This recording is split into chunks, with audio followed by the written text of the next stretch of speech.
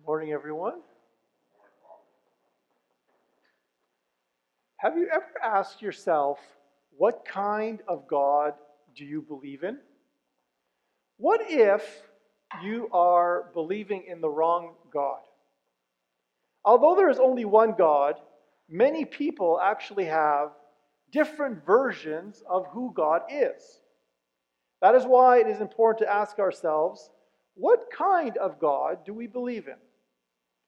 Unfortunately, sometimes we believe in a God whose only purpose is to serve us, to adapt to whatever we want Him to do for us today or in the upcoming weeks. And unfortunately, we sometimes even treat God as if He is some sort of vending machine. We put in some change, request what we want, then wait for the items to drop down from heaven magically. If we are sick, we ask God to heal us immediately. If we need a job, we ask for divine intervention before the interview is over. Or if we need a parking spot, we sometimes think that we might as well ask God to find us one. There's a story of a man who got a very high-paying job in downtown New York.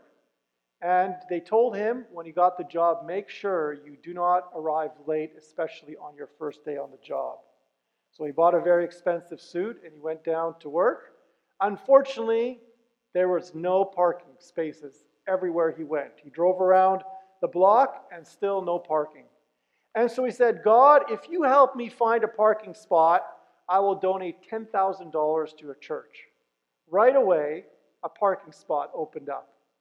And then he said, God, cancel that request. I found one myself. The man who felt he only needs God when he is looking for a parking space really is believing in the wrong kind of God and really does not understand who God is and the kind of relationship that God wants to have with us. Unfortunately, we often believe in this kind of God and treat God in this way and have some sort of variance of this story in our life. That is why today's gospel of the Samaritan woman is so important to help us develop a balanced and a very healthy understanding of who God is and who we are in relation to God. There are many things that stand out for me in today's gospel, but three in particular that I want to focus on today. First, that Jesus does not put people into categories of greater or lesser importance. Second, Jesus wants us to have a regular conversation with Him. This we call prayer. And third, Jesus does not like sin, but He loves the sinner. And all three of these apply to us every single day of our life. With regard to the first point, during His life, Jesus traveled everywhere with great respect, especially for those who were social outcasts. In other words, those who were rejected by many people. This is actually an extraordinary gospel because the Samaritan woman was not only an outcast, but she actually was an outcast at three levels. So in essence, a triple outcast. First, she was a woman in a culture that did not respect women. Second, she was a Samaritan, which meant the Jews considered them to be a lower class of people. And third, she had such a bad reputation that she was even rejected by the Samaritans and the Samaritan woman that she had to go to the well at noon to collect water, which, of course, was the worst time of day in a hot country to go to the well or be outside. Therefore, she was rejected at three levels: as a woman, as a Samaritan, and as a Samaritan who had a very bad reputation. See, she was rejected, therefore, by absolutely everyone. Everyone, of course, except Jesus. That is why she was so surprised when Jesus started speaking with her. Gospel of John tells us, the Samaritan woman said to him, "How is it that you, a Jew, ask a drink of me, a woman of Samaria?" for Jews have no dealings with Samaritans. This shows us that although we may feel that some people do not like or accept us, God is always right there for us. People may reject us or not treat us fairly, but God is always with us and God is always for us. We see many examples of this throughout the entire Bible. In the Old Testament, God tells Isaiah the prophet, "Can a woman forget her suckling child, that she should have no compassion on the child of her womb? Even if these may forget, yet I will never forget you." This is the perfect verse to remember today, because we are also celebrating today Mother's Day, and we are grateful for our mothers. And Mother's Day is such a special day because we think of the love of our mothers for us. And perfect gospel to read today, because if our mothers love us as much as they do love us, how much more does God love us? So today we pray also for all our mothers, for that unconditional love that they share with us. I've been wearing since Easter these vestments which my mother made for me when I was ordained a priest. I always pray for her. Actually, my dad helped as well, but we'll pray for her especially today. And all our mothers, those who are living and those who have passed away. This leads us to the second point. Jesus wants to have a conversation with the woman, although she was a woman, a Samaritan, and an outcast from among the Samaritans. Another amazing aspect of this reading is that it is the longest conversation that Jesus has with anyone in any of the Gospels, even with the disciples. This shows us that if Jesus wanted to have a conversation with someone who was considered to be an outcast from even among the outcasts, then Jesus wants to have a conversation with each and every one of us. When? Right now, right here, today, and every day. And regardless of how worthy we may think we are, or how special we may think or we may not think we are. Sometimes people also develop a very wrong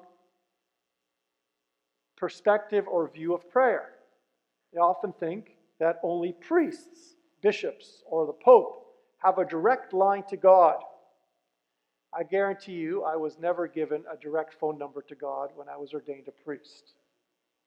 People sometimes ask me to pray for them, then add, "God is not listening to me. Maybe God will listen to you." Of course, the priest has dedicated his life to pray for people and wants to pray for you, so I do pray for you every single day. But I always remind everyone, I pray for you, but I can't pray instead of you. And we always need to remember that we all, every single one of us, has a direct line to God that is open 24 hours a day, 7 days a week, and we should use it frequently. Therefore, today as we reflect on the story of the Samaritan woman, let us make sure to start an honest conversation with God, regardless of how worthy we feel or where we are in our spiritual life, whether we have been praying or whether we haven't been praying. God always wants to hear our voice. God always wants to hear what is on our heart. And God always wants to hear about our joys, our trials, our sorrows, and everything else that we are going through. Start that way with prayer. Just start by talking to God and telling God what is on your heart. And not think that God is like that vending machine where we only go to God when we need something to come down. The third important point in this gospel is that Jesus does not like sin, but he loves the sinner.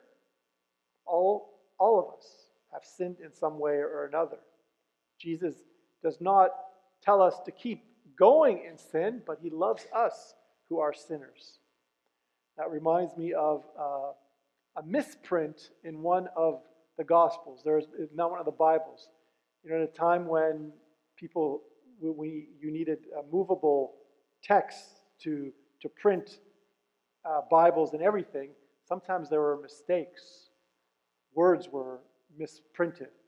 So one misprinted Bible, instead of it saying, sin no more, the text was misprinted to say, sin on more. The NO was reversed. So God does not want us to sin on more. He wants us to sin no more. But throughout that journey of us sinning on more and sinning no more, God is with us, supporting us. So God does not like the sin, but he loves the sinner because he understands our weakness, and God always shows us his mercy. Jesus knew the Samaritan woman had a bad reputation, even before he began to speak with her. However, despite her reputation, he asks her to give him water. He treats her with dignity and accepts her as an important person. It is only after Jesus shows her respect does he challenge her to honestly look at herself and change how she is living. In this gospel, we see the Samaritan woman make a complete reversal of directions. She was a woman who was despised by everyone, including her own people, but she became a leader in her community as a result of these three unique aspects of today's gospel. Number one, Jesus respects her because he does not have categories for people. Number two, because Jesus has a long and honest and personal conversation with her. And number three, Jesus accepts her but also challenges her to take a closer look at herself. As a result of this, she became the first person to proclaim Jesus as the Messiah to many other Samaritans. In fact, she is the first person in the Gospels to proclaim Jesus as the Messiah.